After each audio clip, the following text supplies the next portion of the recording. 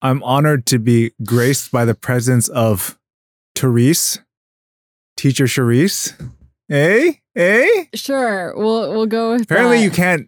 I can't call you Professor Charisse. Because I am not qualified for the title. Oh, you need a PhD? You need a PhD. All right. Yeah, that's fine. Wait, so what's your... All right. For those unfamiliar, Charisse is a teacher at a university at Hong Kong Poly U. Yes, that's correct. Eugene made the announcement for me, essentially, by including it in the editor's letter last month. And I suppose this is the making it up announcement, which is weirdly kind of like a catalog of my personal life. If you just extracted like the first 5 minutes of the last 180 episodes. Yes, I have started at PolyU School of Design. I'm a teaching fellow. That's my official title. Yeah. In the communication design program. Have you had to interact with any students yet? I have. Just today. Oh. And I will be present at orientation next Wednesday. Ooh. You dress like a student. Man. What? You probably, like, someone might have confused you. Someone already has said that to me from the general office, okay?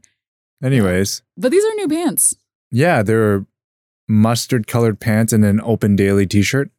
Yeah, that's correct. Yeah. Open Daily tee.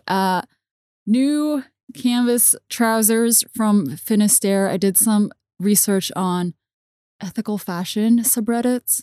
Oh, interesting. This is one of the brands I came up with. Anyway, that was a lot about me. What's up with you? Not much. What title do you give yourself? Out of curiosity. Wait, what do you mean title? Let's say you meet someone new, like does not know who you are. How do you introduce yourself in a work-related context? I don't. Do you mean you don't meet new people it's immediately a test. As in, do you need to have a conversation with me based off of some sort of work background? What if you literally don't have a situation where you meet, I don't know, a stranger in a restaurant? Why would a stranger want to talk to me about my job and what I do? It might come up. Okay, like let's say you did. Let's say for whatever I don't reason, use titles. I for sure don't use titles. I'm like, oh, I work on like this and that. I run a creative agency and I run like a publication. Like there's no titles. Like, I don't know. I've said that before. It matters less to me because theoretically I'm at the top of the hierarchy of the things I do. Right. And I say that only because it's the truth, right? You built it. Yeah. Like if you're an employee in a company, and you're kind of like early in your career, I think the title matters a lot more. All right. Are we diving in? Is there more housekeeping? No, nothing. You know what's exciting? We sold out of all the dispatch bags. Oh yeah, we did. On our end and on Rich Liu. Technically, we sold out last week. Thank you for all your support. We are in the midst of restocking, right? I think the process in which we'll do this is still up for determination because I think what we'll do is... This is more complicated than restocking. Well, no, not really, because I think what you do is you just create another batch, right? And then you restock. You guys have been talking about the possibility of making modifications. Yeah, the modifications exist so that you have like a generational lineage. So it's like, God, so it's that's a really pretentious way of saying I'm going to restock the exact same thing. Exactly. It's a little bit of, what did you say? Generational lineage crafting. Or maybe there's like I hate to say this, but what happens if the next batch was slightly more expensive? I'm fine with it. If it means that we've made improvements that justify the cost. Or the incentive is to buy early. I don't know. I'm making this up because I'm just thinking about Rolex. Now I have two interesting ideas. Okay, one, it would be exciting to me if we reached out to all of the people who bought the first bag in like about a month's time or 2 months' time and said, hey, what'd you think of the bag? And here's like a survey and they give you your feedback.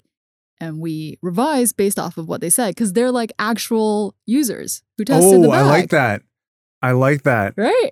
So I'm not saying we get them to necessarily do everything. Yeah. I got that. I get record themselves and we'll put it into like an infomercial style. I'm down. I'm making that up too. We could do that too.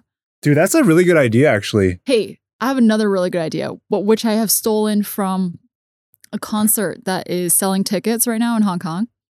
And they opened the first day of their ticket sale at $10,000 a ticket. And then each progressive day, the price drops. So it goes from 10,000 Hong Kong dollars down to 10 Hong Kong dollars. Yeah. And I think that is a fascinating way to sell anything. Yeah, I mean, usually it's the opposite. You start low and you go higher. Yes. But why is it like what the first ticket obviously should confer some benefits?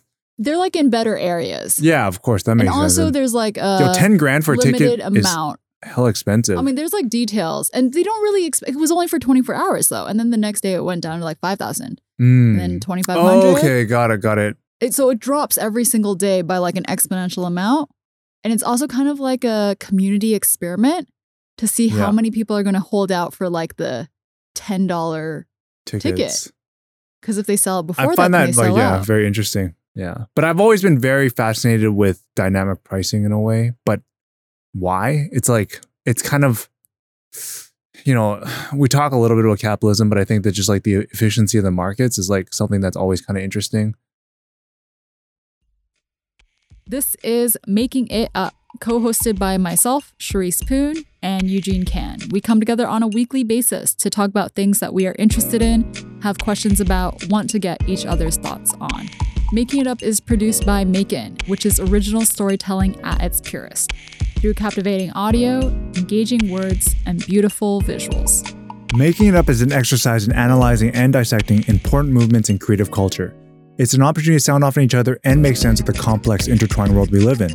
We try to come to some sort of conclusion in order to be helpful to you, our listeners, but really, we are working through things and we appreciate you working through them with us.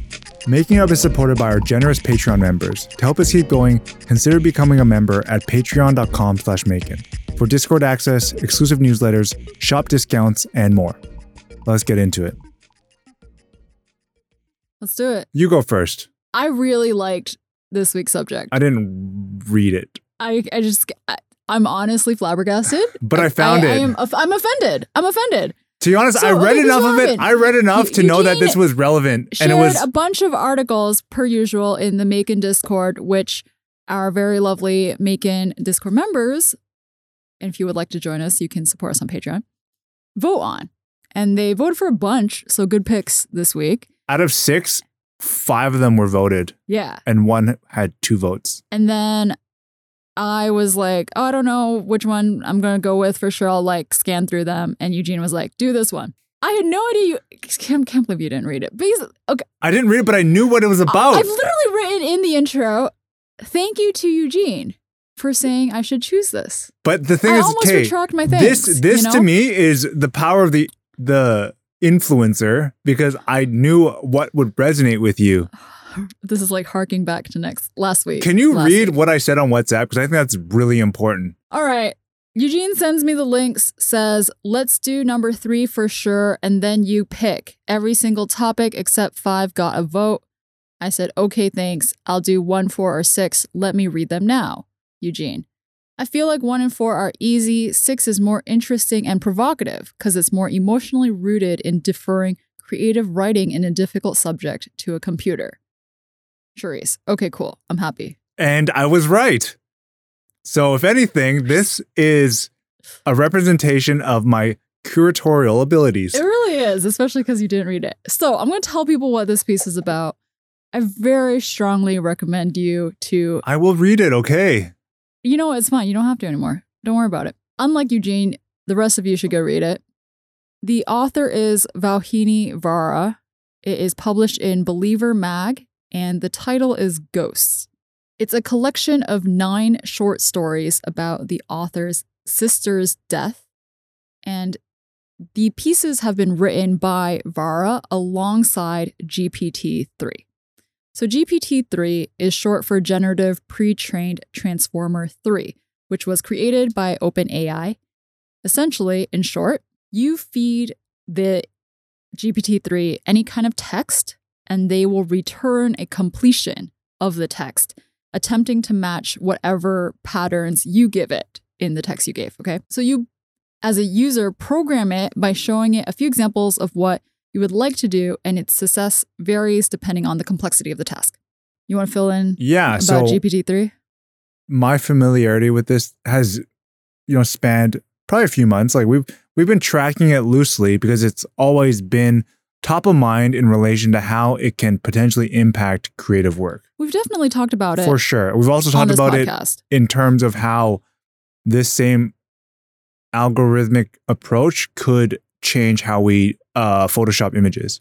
Yes, definitely. It has been talked about from the aspect of visual work, and today we'll be talking a little bit about writing and authorship. I was messing around because there's some services out there that allow you to try it, and I don't know if, I might have like subscribed to a trial, and I was like, hey, write me some social media captions, and it wasn't really good. Definitely wasn't good enough for what I needed. Interesting. I've never played with it myself. This is what the author of the short story says about this experiment. I had always avoided writing about my sister's death. At first, in my reticence, I offered GPT-3 only one brief, somewhat rote sentence about it. The AI matched my canned language. Clichés abounded. But as I tried to write more honestly, the AI seemed to be doing the same. It made sense, given that GPT-3 generates its own text based on the language it has been fed. Candor, apparently, begat candor. And I think this point is really important because there's discussion around how to attribute who wrote something in the case of AI. And Vara's really clear about, what's been generated by GPT-3 and what she wrote, because in the layout itself, the sentences that she authored are bolded. Yes. And then the ones that aren't are, we know that it's by the GPT-3. Because it's written out almost like a typewriter exactly. style. Yeah. But conceptually, it is muddled because AI is only able to generate these specific combinations of words because of what she specifically fed it. As in, you and I would get different results from it, even if we attempted the same subject. Like if we hypothetically were to write about a sister's death, the result would definitely be tonally completely different. Yeah. And so while there is criticism of AI writing, I think of it as just like an extension of the author. Yeah. Does that make sense? So for me, the most important conversation here is, what is the purpose of writing? Right? I mean, if I'm going to be very honest, like for me, it's like communication, right? If communication is the critical pillar, then it matters less whether writing is good or bad because it comes on the back of some AI influence, right? But I think where it becomes a little bit murky is just like, is it transparently known? Because I think this is the question that maybe is a little bit more pertinent to the world of Photoshop, right? Because you might Photoshop something to look a lot different than what the reality is. And that is where it encroaches on a certain space. But I think when writing, if it's done, let's call it creative writing. This is a little creative bit nonfiction. Different. Yeah, it's a little bit different in terms of the outcome. Creative fiction. Yeah, totally. Like Vara's piece, or this series of short stories, they would be considered, I think, by most people to be creative writing, whether you call it creative nonfiction or fiction, because that line's a bit blurry with the AI involvement. But there is definitely a problem if, let's say, you gave AI news reports to generate. I think news reports would be even easier.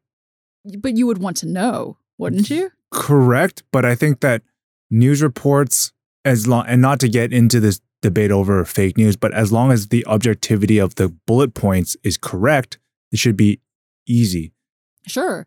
Like there's no style really required. No, I agree. I mean, I think in some ways it would be more clear cut because you're dealing with supposedly harder facts to do with numbers and stats and things. But the need for transparency doesn't go away in terms of like, was this written by a human author or an AI? And trust could go either way. Actually, your trust might increase knowing that an AI wrote it. Yeah. As opposed to the human author. So here's something. When I write emails in Gmail, I don't know if you have this feature turned on. Predictive text. Predictive text, that technically is AI. Oh, yeah. Yeah. Like if people are unfamiliar, don't use Gmail.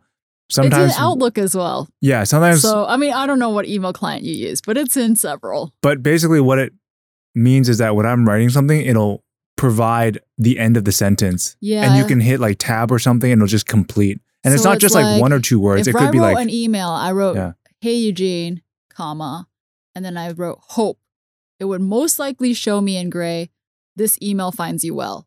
Like, yes. It really would. And then I could press tab and then move on to my next sentence. So my question to you is... I hate it.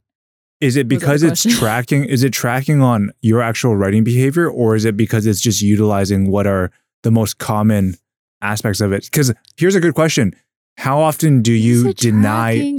How often do you deny the auto suggestion? I never use it because I'm stubborn and stupid. Oh, I always use it because I'm like, oh, that I would definitely say that. Okay, you definitely use it because that's the type of person you are about like efficiency. No, but it's actually what I would say though. It's actually predicting what I was going to say. I'm about to tell you something. I swear to God. I'm about to tell you something that you're going to think I'm being so ridiculous about this. It bothers me so much that the computer is predicting what I will write that even if it gets it right, and I did want to write, hope this email finds you well, I won't because the computer suggested that that's what I want to write. And then I'll change my mind. I will say, I don't know. In that situation, things are going fine and dandy. Sure, yeah, definitely. What? That actually sounds accurate. Oh my God, I don't know how I'm to rationalize that behavior. You're anti-tech. I'm worried. This is what it is. I am concerned that if I use the predictive text too much, I will somehow lose track of what it is that I actually wanted to say. Or it just frees up mind space because like, oh yeah, like... Yeah, most emails are systematic. Yeah, they're not for creative writing, which is why I think it's totally fine with communication is the core. Yeah. Dude, man, save yourself some time. You are right. I will admit, like if I'm writing... I'm stubborn about a lot of things, but I'm not stubborn about this. Thanks for the attachment. Got it. Get back to you tomorrow. Honestly, the computer could have written that entire email. Exactly. I should just let it. Like there's so many websites out there that employ writers, and this is Grammarly ads drive me up the wall. Grammarly ads on YouTube. Oh. About letting Grammarly, sorry, for folks who don't know, Grammarly is a service. It's like a plugin. Yes. We'll insert some of their YouTube ad right here.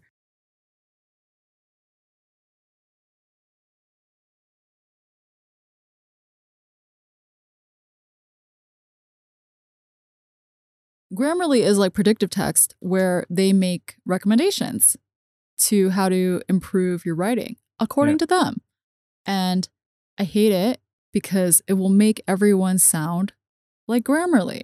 And yes, in the context, as you mentioned, of business emails, doesn't matter so much. But let's say you're a student and you're writing a final paper. I, as now a newly fledged official teacher, would hate if I could tell that they had all used Grammarly. Yeah, it'd be terrible. Okay, wait. Let's go back to this AI question. So I want to talk a little bit more about Vara's structure, which I found really compelling. Like I said, there were 9 short stories, and the first one begins with a shorter part that was authored by her. It's only 24 words. I did the calculation myself. It's not in the piece. And then there's 212 words by GPT-3. And each story begins in the same way with sentences written by Vara. And eventually in the 9th story, the balance is totally shifted, where there are 935 words written by Vara versus only 15 by GPT-3. So I love this progression because that says something too about this relationship between the author and the AI, about using the AI as a way to find out what it is you actually want to say. Yeah.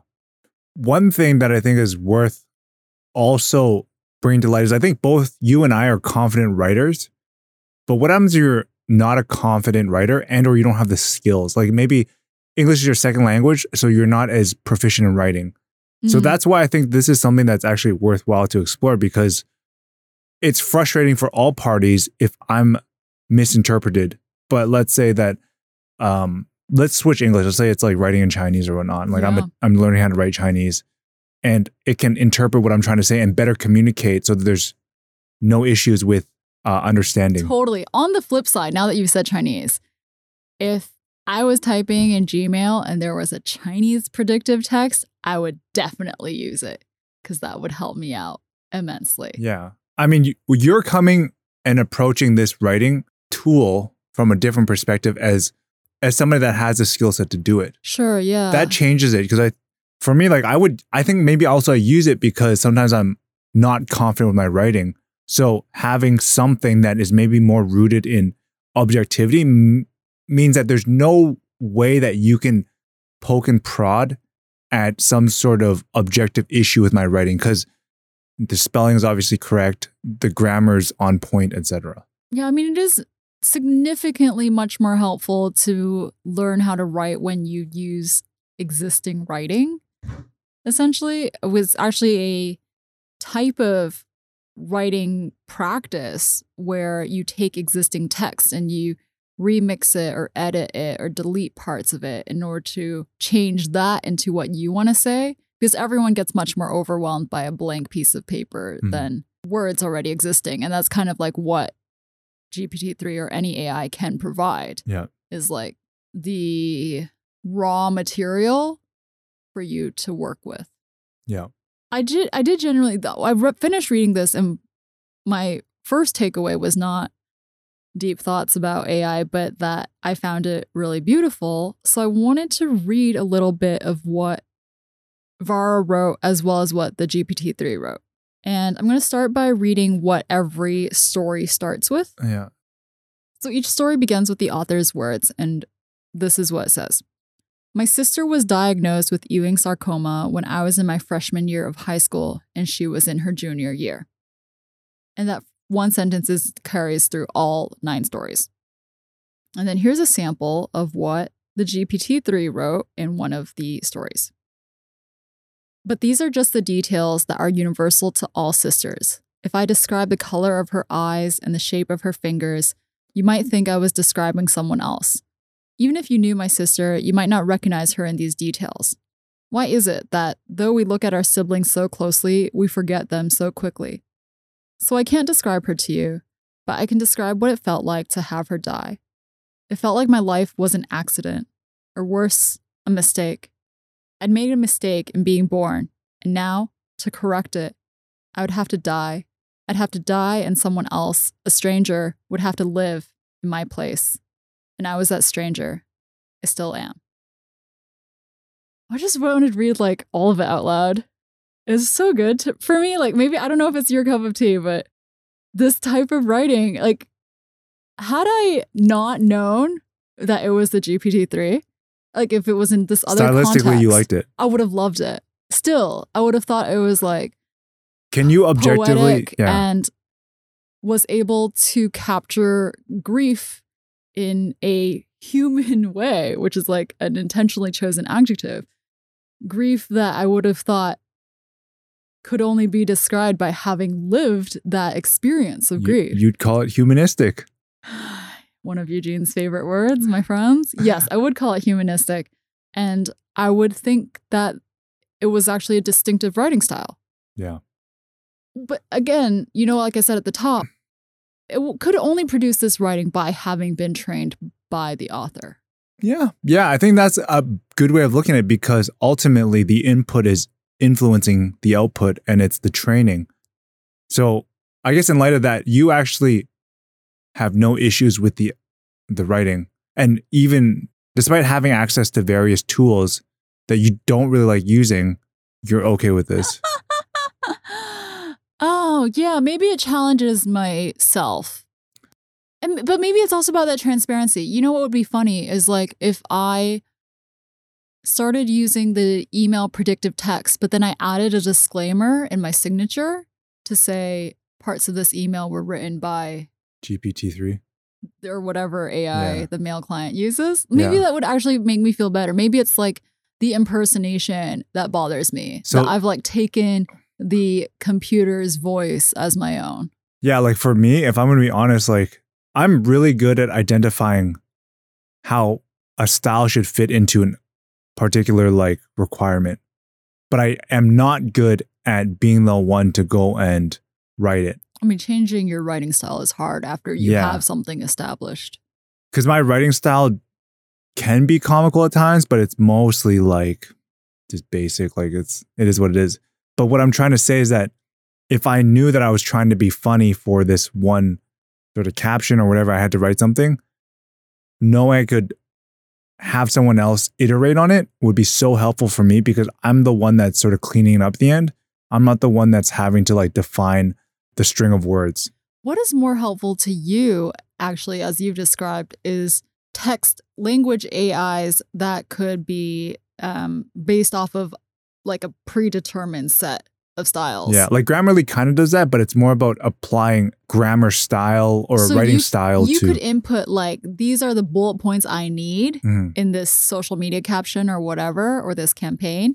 Can you make this humorous? Can you make this charming? Yeah. Things like that. Because like even humor itself has so many that's true. Nuanced parts, right? Like what demographic? Who's the one that's looking at this? I did have one, I don't know if this is too academic, but I've been reading a lot for the teaching job because I have to assign readings now. And one thing I was reading was writing by a group called the Serving Library. It's a collective of authors and designers. And they wrote, an idea that takes abstract shape in the mind is transposed via language into the concrete world. Pure information is a misnomer. Every transmitted idea must be carried in a container, and that container inevitably asserts itself back onto the idea it contains. John Cage put it simply, it is like a glass of milk. You need the glass and you need the milk. And I was thinking about this quote in relation to the writing with GPT-3 because the AI writing is just a choice of container. And I don't think it is like lesser or greater than what comes naturally from an author's brains, but it does affect the idea that is transmitted. In this case, the idea in Vara's article is grief, or this experience of grief and healing. And there are many ways in which it could be conveyed into the world, as this quote says, into the concrete world. And it happens to be that the container she chose is GPT-3. Mm-hmm. That's it for me. Yeah, I think ultimately it's a nice reflection on where we're going in terms of creative tools and applications. Like I said, I can only really kind of give you insight into why I would find it useful. And I can see you from a position of purity, but also because you have the capability of articulating and writing at a high level that you would push against it. I've said this a lot of times. I don't feel super confident about my writing. So things that would help me feel better about it and to make sure that I'm communicating properly would be super helpful for me. I think it's just going to be very interesting to see the different experiments and contexts in which it is applied, and maybe the part of me that pushes back. It's funny because you said you're not so confident in writing, and maybe my reaction is because of a confidence in writing, but then I actually think part of it is like I said, like a fear of me losing the footing at which I'm at with writing, that using a tool would not further my craft, but take me back. But maybe I'm wrong, and maybe I need access to OpenAI. I mean, the future might actually be a battle around not who's the best writer, but who is the best at training. I mean, the training is also writing. It takes writing to do the training. Yeah. You can't get away from putting words into sequences. Yeah. All right, let's move on. Sounds good.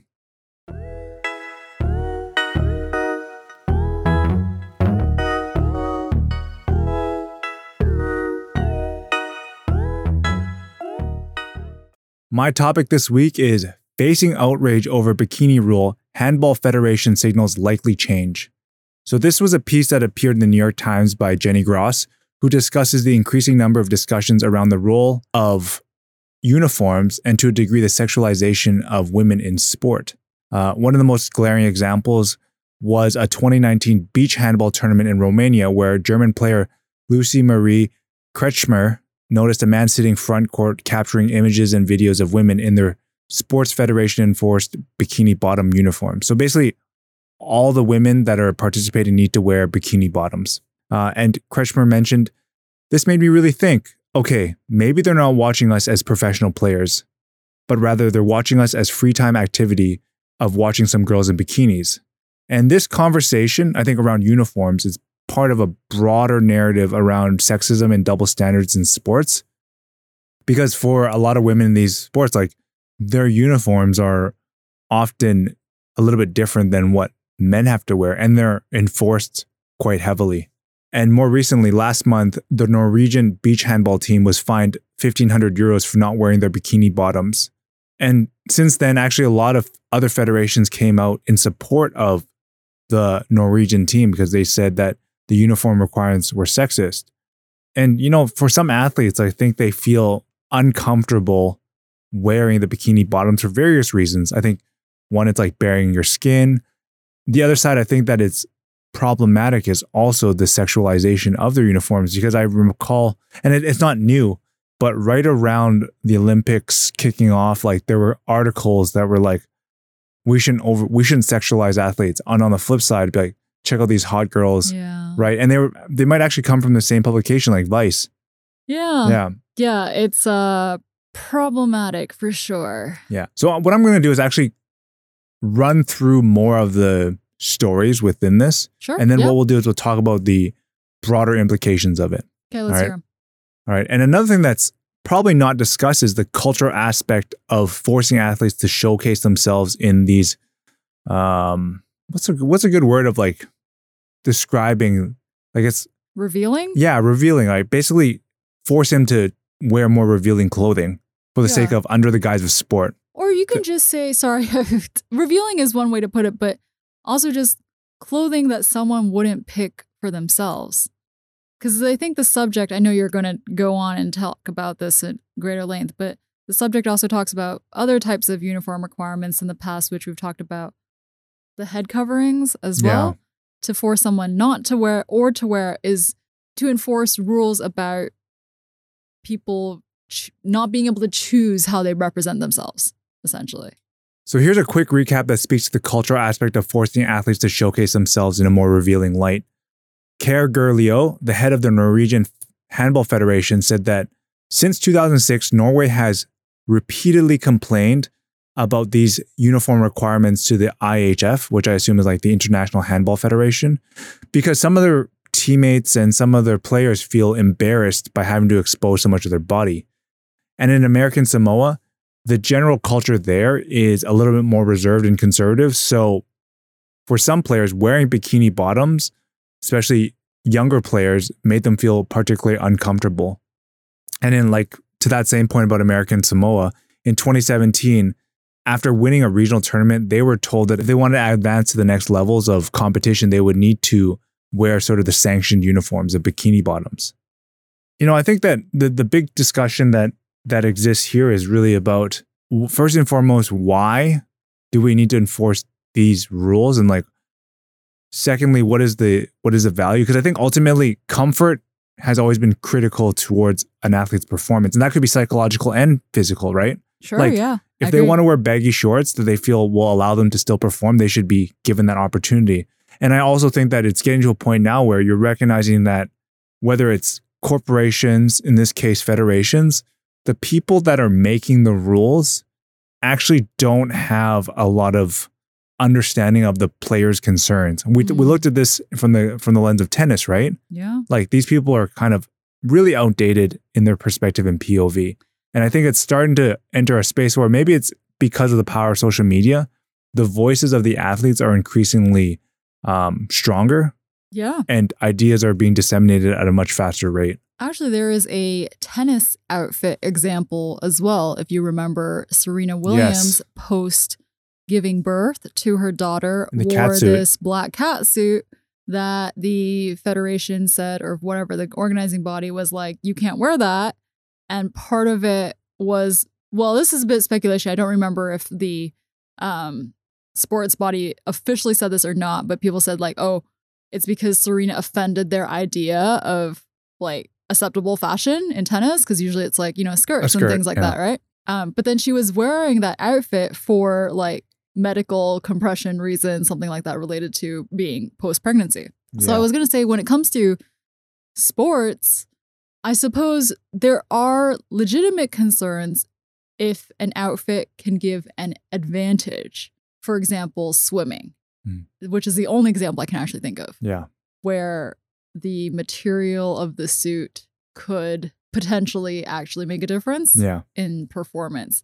But other than that, I don't see any reason. Yeah. I mean, from a historical context, I think this whole discussion around female uniforms has gone on for decades. Like back in 1999, Brandi Chastain of the U.S. women's national soccer team scored the winning penalty kick against China, and then she ripped off her top and she's wearing a sports bra, which obviously, you'd be wearing a sports bra.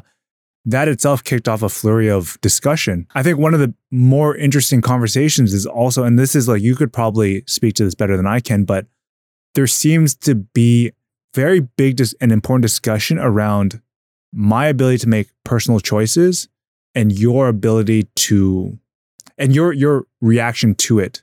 So like, while I might want to wear something because it makes you feel uncomfortable, then I need to not do it.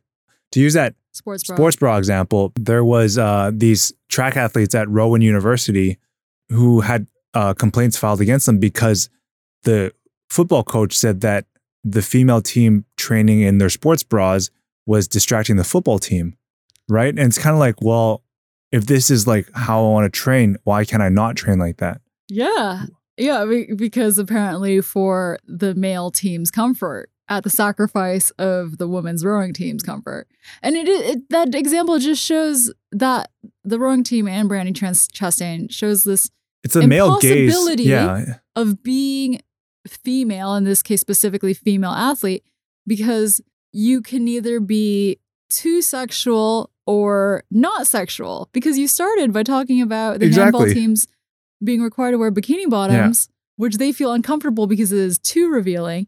And yet, another example is I choose sportswear that I find most comfortable and you find it to be overtly sexual. Yeah. There is no winning here. Yeah. But also what needs to be mentioned is that like it's always the men who are defining what is offensive. Yeah. Right. And same thing with like, I mean, I appreciate you saying that. Well, yeah, it's like the case of like tampons, right? Like, for example, men have an aversion to it, but then we're only half the equation, right? For females, it's like normal, right? So I think that that's something that I think can and will change.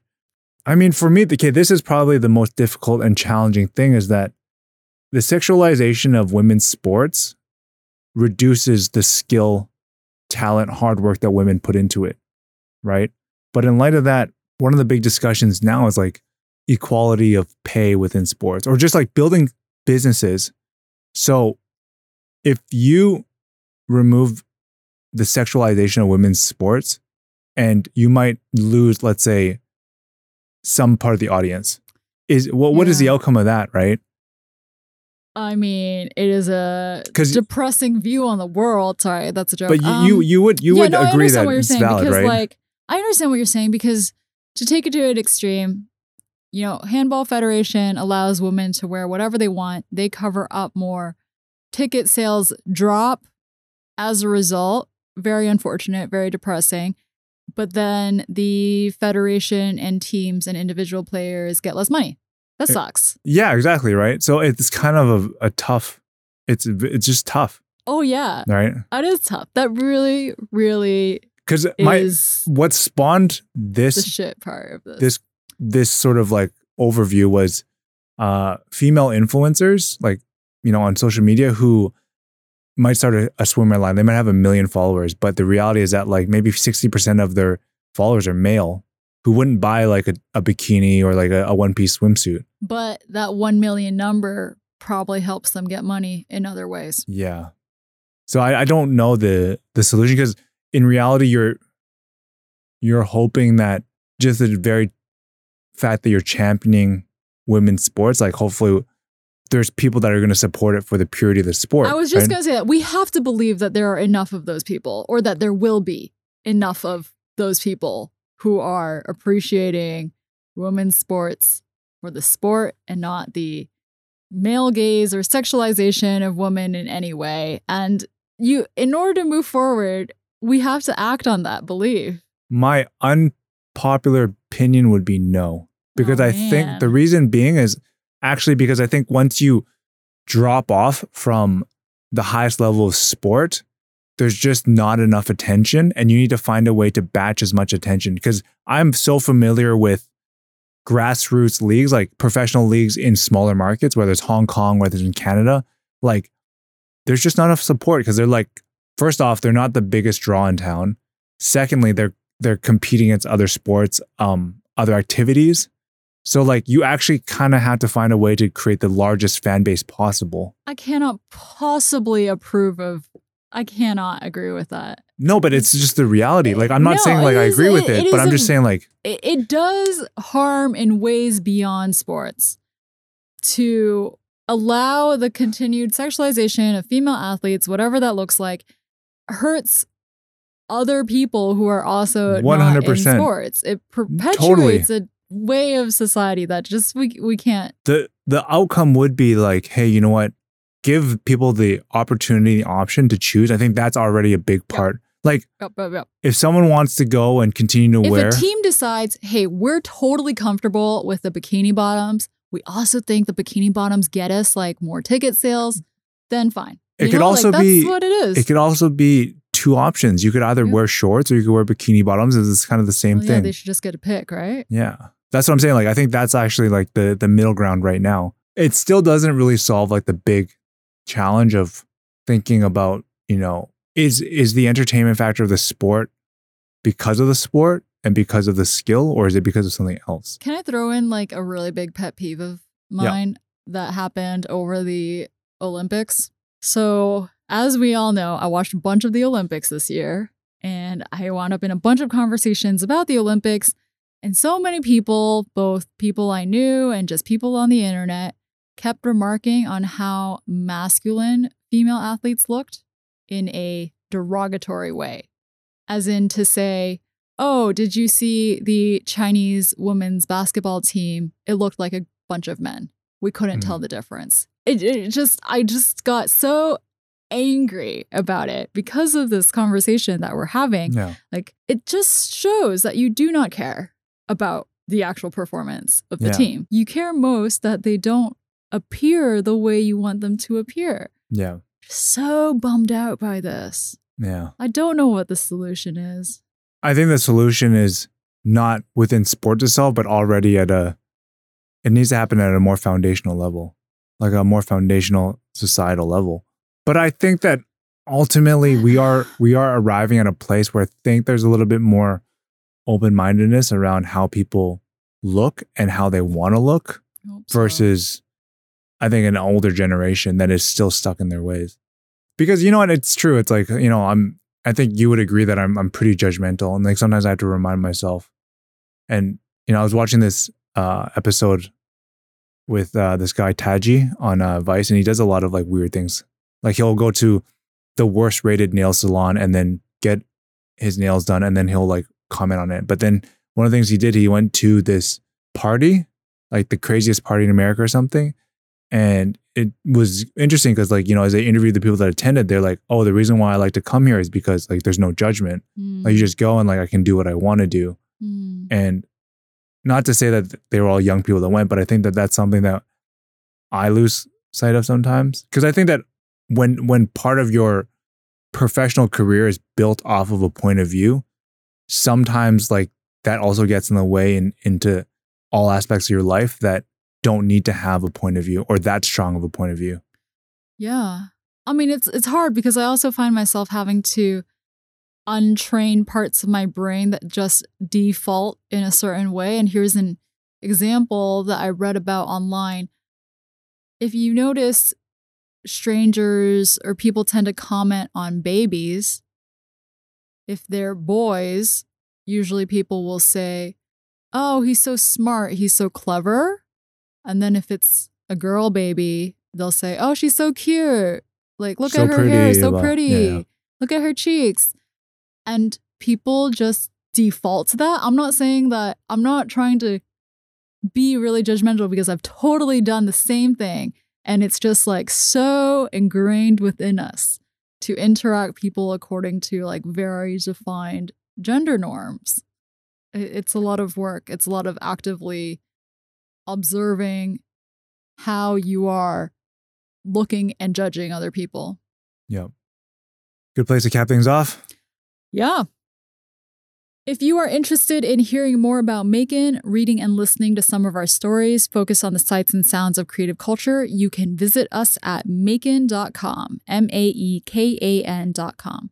You can also subscribe to us through your favorite podcast app and platforms. If you like this podcast, you can do us a huge favor by sharing this podcast with a friend or supporting us via patreon.com/Macon. Patreon members get access to the Macon Discord, where we talk about episodes of Making It Up and everything else going on in global creative culture. Become a member and join us in those conversations. I'm Eugene. I'm Charisse. And this is Making It Up.